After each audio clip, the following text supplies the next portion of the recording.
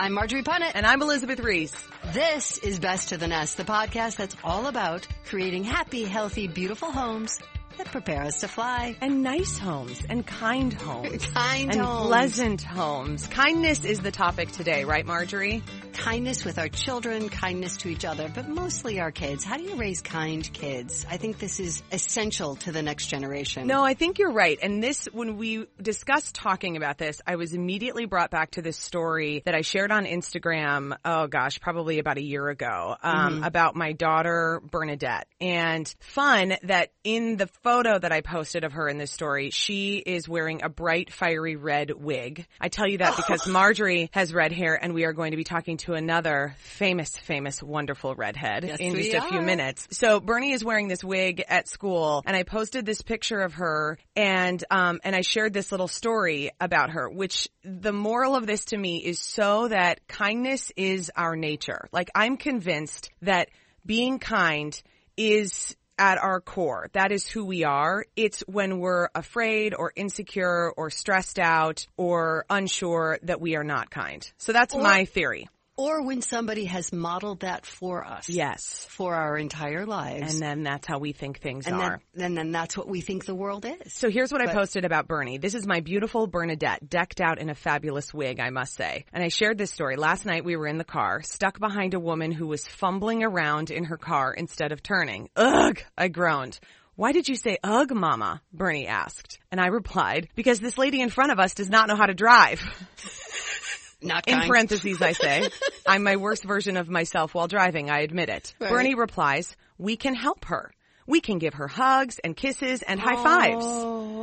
Out of the mouths of babes, I wrote, what a reminder to lead with compassion, to look for the soft emotion, fear, insecurity, worry, confusion, before judging the action that's inconveniencing us. And then I continued on and said, she will also occasionally ask for an applesauce and then scream, I don't want it, when I hand it to her. So we are all works in progress. Yes. And, but it was just, that was a real like watershed moment for me of thinking like, gosh, have I turned into a person who just immediately sees the bad in people and is a jerk to them? No, is the answer to that.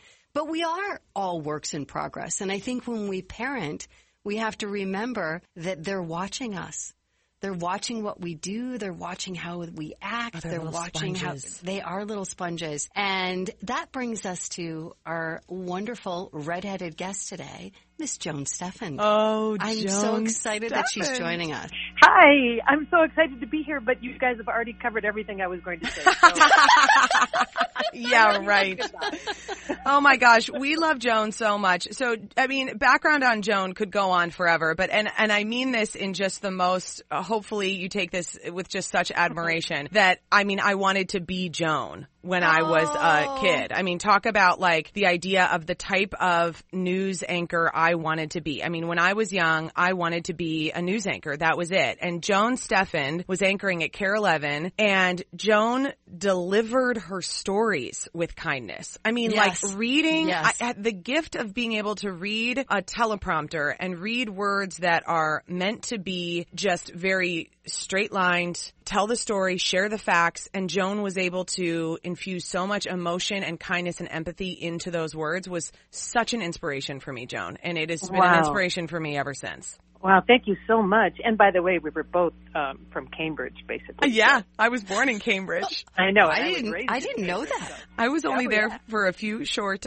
couple days in the hospital, and then we were in St. Francis, and then I moved on. But Cambridge, man, Joan, Cambridge is hopping right now, too. Little tiny town north of the Twin Cities, but they've got like great restaurants these days. I am going on the day before Mother's Day. For my first time to go to Willard's, it's going to be, I'm so excited. I'm excited to see Main Street kind of revive itself. That's the spot. I thought that was an act of kindness for this man to decide to make his life have meaning and connection to his children and also help a small town. That's Chef Eric Harsey that she's talking about, Marjorie. Yeah. It's really phenomenal because he had restaurants in Minneapolis but was commuting back and forth to Cambridge. And I think Eric has like 4 kids, right? Yeah, I think so, yeah. Oh, that's great. And so is he opening a restaurant there? Yeah, he shut his restaurant here down and then opened Willard's in Cambridge, which is like a spot that you would not think of as being a destination for fabulous food. It can change a town. And it can is. change a town. We just featured Willard's on Twin Cities Live a couple weeks ago, and I could not believe how good the food was. Oh, I'm so excited. I love it. Anyway, yeah, no, I reached out to him just to tell him I was not only excited about the restaurant, but really excited that somebody chose life rather than just career. You know, he chose both kind of by going back to Cambridge. That is so true. And that is sort of, Joan, we've been friends for such a long time now, for over a decade. And you are always an inspiration to me because I would have to say our decision-making processes are very different in how we make life choices. Yeah. And I think I aspire to be you.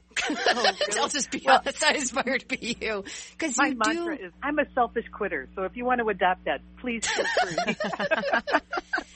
No, I think let's get to one of the reasons we're talking to you today is you decided to make kindness primary and to talk about kindness primary. Tell us about that. Well, you know what? It's like you say I decided, but it's kind of decided me. I didn't really, I didn't make a conscious decision, I don't think, to do that. People keep talking about my kindness project and it's like, I'm a distiller by nature. You know, I worked in television news, so you go out and you get hours and hours of information and you distill it down to 1:10 or 1:20. Right. That is my nature. So I've always liked to look at really big issues, problems, people, and kind of distill it down to the smallest thing that I can take a bite of. Right. And when this happened after the election in 2016, I was on Facebook and just horrified by how people were treating one another.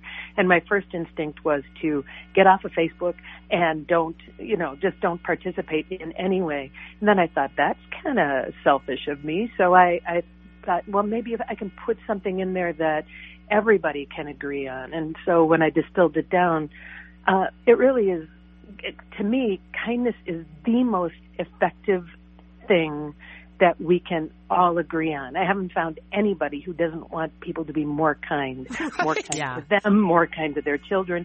So so at least there's a starting point. So that was the distillation process, and then I just started posting.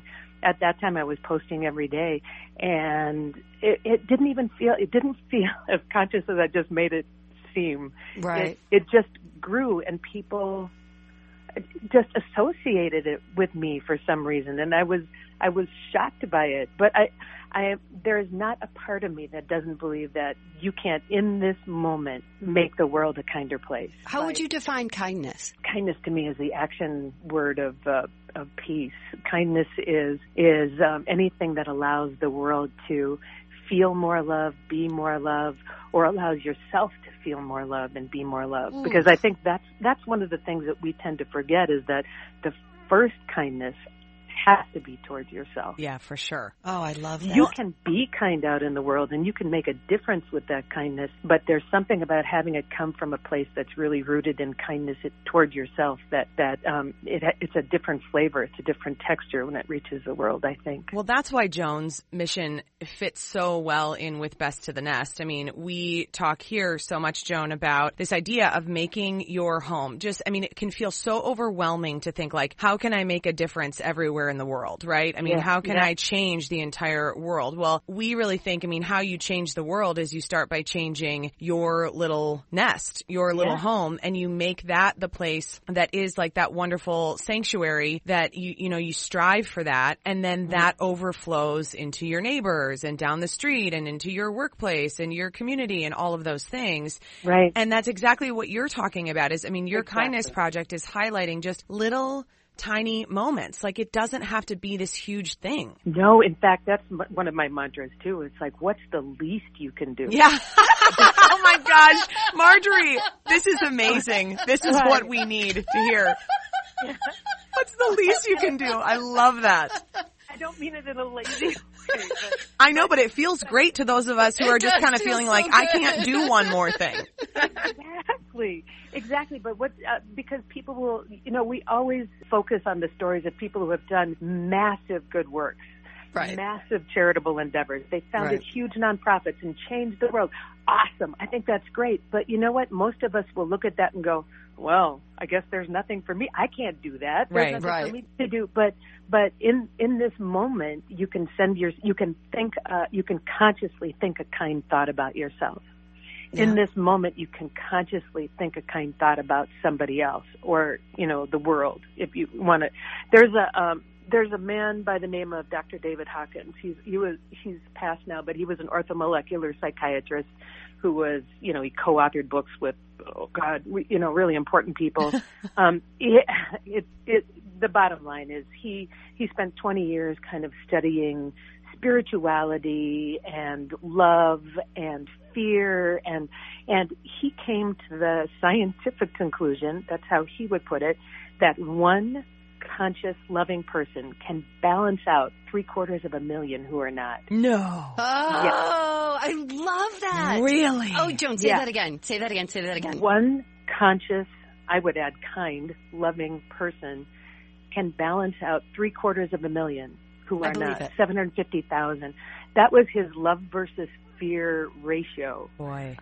So if you sit in your home, in your little nest right now and think that you can't have any impact, you can. And it really comes from being conscious and working on your own self, your own loving nature. Right. It's powerful. It's powerful. And we can, I'm one of those ever optimistic people who I believe that we can shift this world, even now when it's looking so chaotic. I believe that it's possible, and it will only start with you. You are the only tool you have been given to shift the world, so why don't you use it? Yeah, and I think to that idea of shifting the world, and again, this goes back to we're busy, we're tired, we're whatever, home. If you shift your home first, yeah. And that's a place of kindness and a place of peace where you're talking to your children with kindness and you're talking to your husband with kindness and you're talking to your pets with kindness.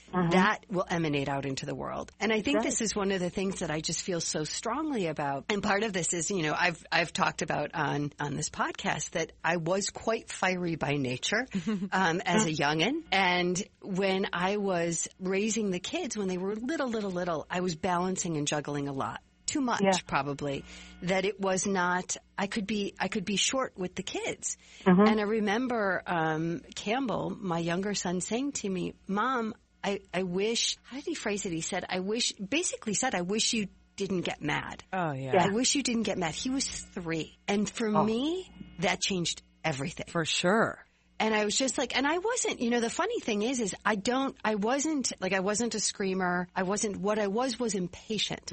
And that's what he is, such a gentle soul. That's what he was feeling. He was just feeling like I wasn't being happy about where I was in that moment. Because it really wasn't. I mean, if you saw his little face, there was no way you could yell at him. I don't think I've yelled at him more than 10 times in his life because he's such a little sweet pea. But it was just that constant impatience. Come on, let's go. Get your shoes on. Get your shoes on. Get your shoes on. Come on, we gotta go. We gotta go. We gotta go. And when he said that to me, it was like, okay, there were 2 things in my life that changed everything. That, and when my son looked at me and said, Mom, I don't know why you can't have a job like Dad's, where I just see you at some point during the day. Yeah. I was going to say, I'd like to introduce the idea that, we always say we're going to make our kids kinder, but I think oftentimes our kids are here to point out where we get to improve. For sure. I mean, that's the story of Bernie in the car. When my reaction, Mama, we could help her. Maybe she needs help. And I felt.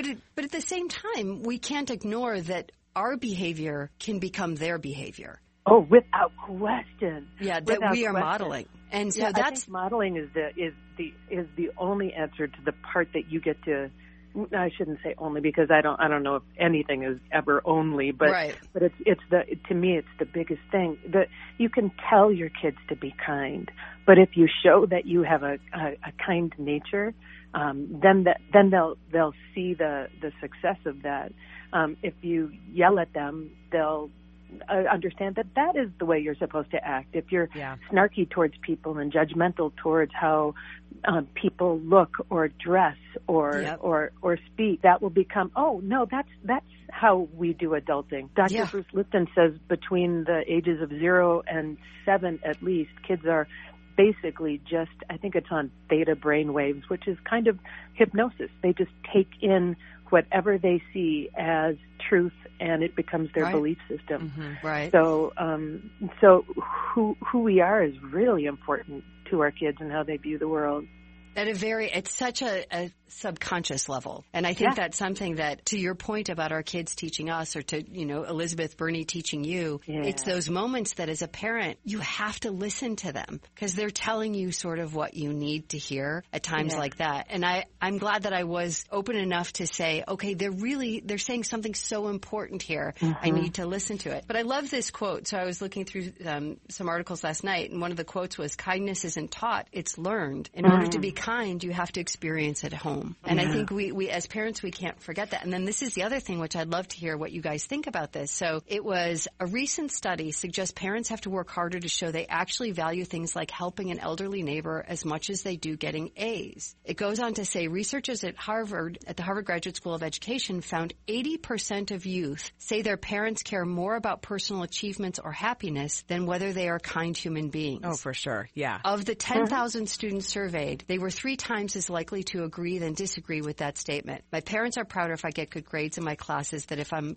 a caring community member. Boy, and look at then what that creates is a society where we've got this giant college admission scandal where you have parents paying to get their kids into school. I mean, that's like right there. That's the extreme of that thought.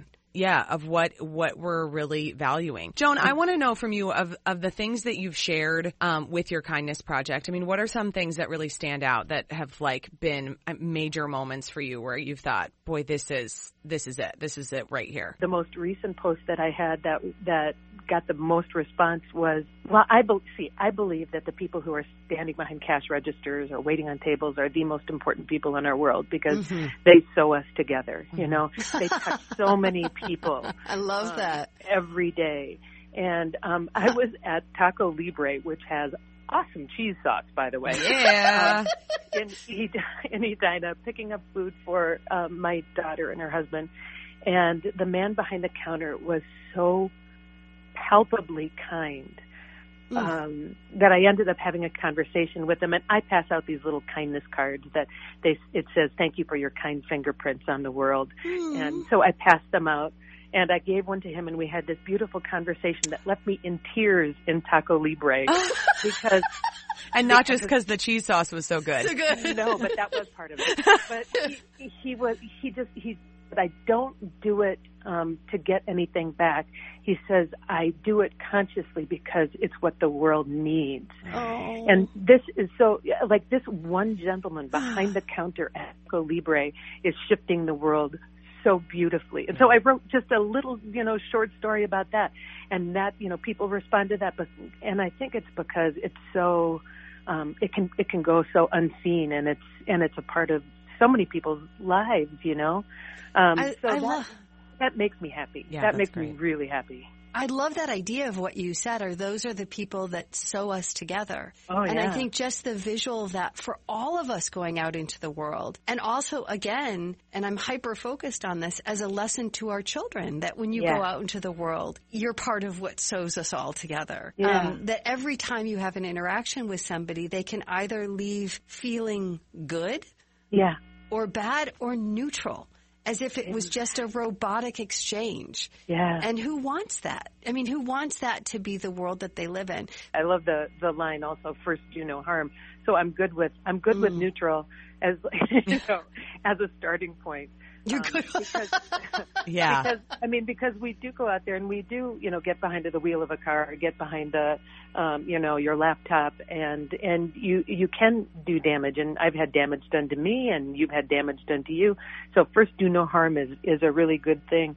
I don't have the exact quote, but there was a quote from Mother Teresa basically saying, if you want to change the world, first go home and smile at your family. Yes. Yes. That's exactly it. So one of the things that inspired wanting to have this conversation was an article I read on Today's Parents. You can go to the Today Show website and they have all these sort of parents exchanging ideas. Mm-hmm. And it was from a woman who was writing about a day that she was on campus. I think she was a professor and she was walking around campus. It was a sunny day. She was talking about her own body image, and then she looked in front of her and she saw a young student who was walking through the campus who, by perception, might be a little bit, I even hate saying that because I don't know what overweight is. Yeah. But just had a little bit of, her tummy was hanging out and she was showing her midriff. So this was a student who was walking along, and the writer was saying it was so great to watch this woman who was obviously so comfortable with her body, so happy with her body, as she was just sort of walking through, just looked like I'm good. And she said it was quite startling to her when she saw other students who would be perceived to be perfectly fit sort of look over at this other woman and start to judge. Yeah. And she said she could see these women judging this other woman who was so good with herself. And then they started to make some comments. And she said it just was so disheartening to see this. And the point of her article was, we need to teach our daughters to be kind. We need them to teach them to not be judgmental. We need to teach them to be accepting. And I say all this because I have sons. I don't have daughters. And I think men and women can be equally unkind. But I think women have a way of doing it to one another that's particular to women. And you have raised two of the most wonderful women. Oh, I love them too. How did you do that? What was important to you? I think vulnerability is huge. I mean, I hope that I modeled that, because me being in the television industry, as Elizabeth will attest to, you get a lot of shots taken at you, whether you are thin or you put on some weight or your hair, day in, day out, sister. Day in and day out. Ugh. And it hurts. And so I'm certain that they saw a lot of vulnerability coming home with me, and that probably, I would hope that impacted them positively. But I also know that there was that probably broke them in some ways too, because I could adapt. I could take on some of those things that people would write to me or call in and say to me, and beat myself up in front of them. So I take responsibility for also introducing that concept that there's an idea of perfection that you need to head for. I feel like I didn't do a good job there, just because it was so much a part of what I was dealing with. I think we all just need to take responsibility for being conscious in the culture. The culture is so hell-bent on making some material aspect, like women need to head to an idea of perfection before they are allowed their voice, before they are allowed their full expression of who they are. You can tell me what you think about the world as soon as your waist is a perfect 26. For sure. Or as soon as you have a thigh gap, for God's sake. That's never going to happen in my life. No. But we hold these material ideas of perfection that are held almost like boundaries for women. Once you achieve perfect hair, perfect face, perfect body, then you can move out into the mainstream and not worry about, what you get back, the slap back. Right. So I honestly, I think it's each one of us, again, doing our work. It all comes back to that same thing, like looking at the world and going, why did I think that when I looked at that woman? I need to stop that. The judgment isn't going to lead us to any better place. Yeah. And the judgment, though, I mean, I'm kind of convinced, Joan, and I write this back to a lot of women. Women are the hardest on me, hardest on me about how I look, my weight, about anything. And it's very difficult for me to understand that and to feel like, boy, like you're the one that should have my back on this. Right. And so women are the hardest. And so what I've really learned to reply with is I just would encourage you to give others grace, but first start by giving yourself some grace. Because if this is what you're saying to me, I can't imagine what you're saying to yourself. Oh, that is so perfect. That really is so good. Beautiful. I mean, and that's really the thing that's kind of gotten me to the point where I've been able to start to really separate myself from those comments because, I've been on TV for 17 years and I've gone through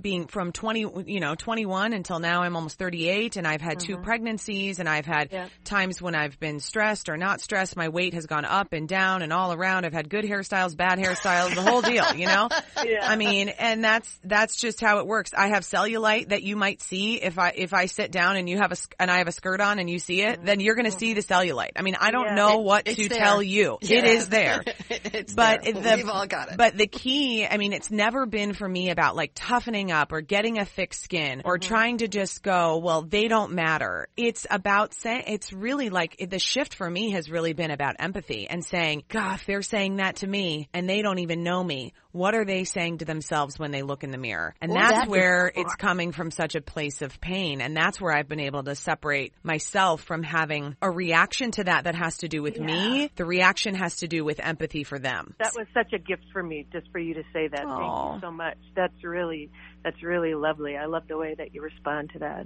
Okay, if I inspired my inspiration, it's going to be a real big deal. Just FYI. It's going to be like a real big deal. That's feminine energy, though. That's the beauty of feminine energy. It's like it's not this top-down thing where you have an inspiration that gives you something down there on the. It's women operate in a circle, and we give each other the wisdom and the kindness and that we have to offer, and we place it in the middle, and whoever comes and wants to take it, they get it. I love that feminine energy. Yeah, I think back to what you were saying too, Elizabeth, is empathy.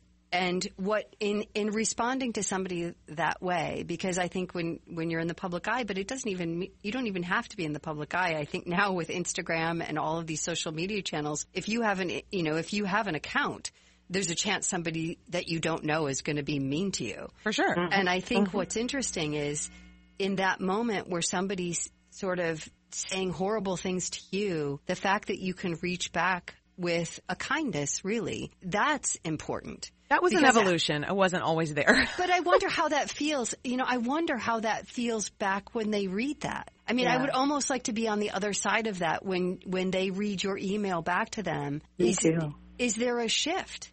Is there a small shift that, oh my goodness, first of all, she's human, and I just said something mean to another human being, and look at her response back to me was kind. Yeah. And that goes back to what you were saying earlier, Joan, that how does one person's kindness and love reverberate out into the universe? What effect can that have? Because I think that's so important. And I think that again goes back to, and I struggle with this, is how much of that, how do we...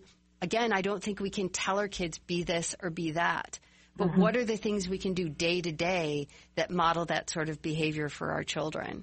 And I think when kids were mean to my kids, what I would try and say to them, I mean, there was and you're probably just going to come into this starting in the next couple of years, Elizabeth, with Bernie, as she goes out into the world a little bit more, and she's not so much in a protected cocoon that the world starts to sort of affect her and be a part of her life. And, I was thinking about this last night of how do we teach our kids to respond to bullies or other kids when they're mean? What's the response? And your response, Elizabeth, is the perfect one. And I think I tried to do that a little bit with my kids. I'll never forget when Gar was, I think, 5 or 6, he was invited to a birthday party. It may not seem like a big deal to a lot of people, but I will tell you this was a big deal to him, and he can still remember it. The little boy whose party it was came up to him and said, I didn't want you to be here. My mom made me invite you. Oh, jeez. And it was crushing to him, and he didn't understand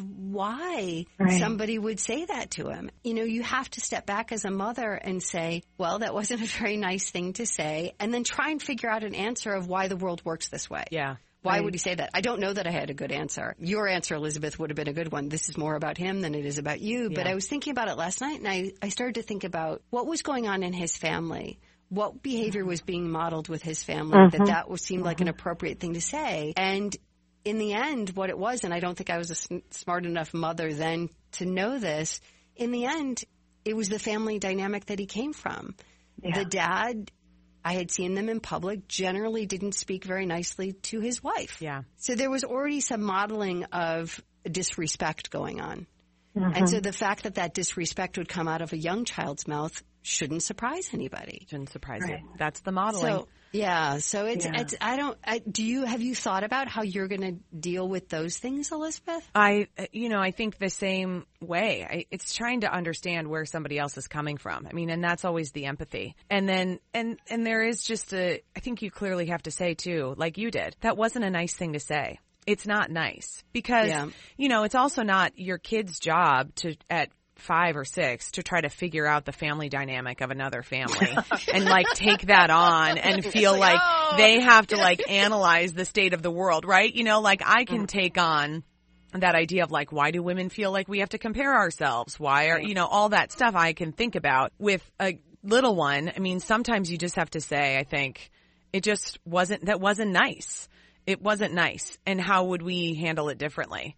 Joan, how did you handle that with your girls growing up? Oh, there was a lot of that going on. I feel like parenting is like constant mental and emotional tap dancing. Yeah. They bring you something and it's like, okay, oh God, please let there be some wisdom that comes through me. Ultimately, I guess I tried to build them up, and help them to see that the pain that was offered to them wasn't theirs, it belonged to the person. It's basically what you've been talking about. But yeah, kids can be cruel, and I remember Blair going through a bullying scenario, and the shocking thing to me was when Joe went to talk to the parents of the kids who were doing the bullying to a person, they all metaphorically or really shut the door in his face. Didn't want to talk about it. Wanted to send the problem on to the school system or didn't want to talk. So again, you can see where the ideas to bully came from. The parents didn't even want to talk about it. So they aren't talking about it with their kids. So I would say, we got to just keep talking to our kids. And the talking needs to be integrous with what you're modeling. And then it becomes this great safe haven that the kids can, come back to, recharge, grow in, and then move back out into the world. And I just want to mention, too, if anybody feels like they want to feel a little bit better about the kids in the world, my husband and I, Joe Brandmeier, did a 9 different videos with kids between the ages of 5 and 12. It's my favorite thing. Yeah, it's wonderful. And even if the kids don't always act from kindness, they know the wisdom of it, and it's deep in them. And I think it's our job to protect it and to nurture it. And if you go to YouTube, it's under Kinder, a hopeful idea. You'll see 9 kids from around the Minnesota and Wisconsin area who will tell you how simple it is to be kind. It's like if somebody falls off their chair, pick them up. Pick them up. If somebody's sad, put your arm around them. And there you go. It's all so simple, and we can't make it complex. We need to make it simple, and we need to own it. Joan, we'll link that up too on our Facebook page and on our social media, and it is so fun to have you here. It's just fabulous. Yeah, Joan, it's such a pleasure. Thank you, Joan. I love you guys. We love you. Love All you right, too. We'll talk to you soon. Take care. Bye. Bye. Oh, gosh, what a joy. Okay. I know. Okay. It's so fun. Whenever I'm with her, it's like, I need to be a better person. She's very calming. I need to be a better person. I mean, she has the most calming voice. I know. And, if you recognize Joan, if you're not from the Twin Cities and you're an HGTV addict, you will know that Joan Steffen hosted Decorating Sense, which I think still to this day is the longest running show on HGTV. And isn't it so funny that, of course, as we're introducing her, that doesn't even come up? No. Because to me, it's so important. And it was a great show. I loved the show. So fun. But to me, what's so important is who Joan is. Yeah. Not what she's done. She just never stops trying to figure out how to make the world better. And that's, TV shows and all of those other things were wonderful and it was great to have them. But she is such an amazing person in that her thoughts are big thoughts. Yeah, they are. I wrote down, and when I asked her the definition of kindness, I knew she would say something so profound because that's a hard thing to ask somebody. And I wrote this down, Elizabeth. She said it's the action word for peace. For sure. The action word for peace. I've got a whole page of notes from this podcast. If you're enjoying this podcast, subscribe wherever you get your podcasts and share it with a friend. If you are super motivated, give us a review at Apple Podcasts. This is from Senya May, who's going to be our guest in our next episode. Wait, this is... Yes. This is so good.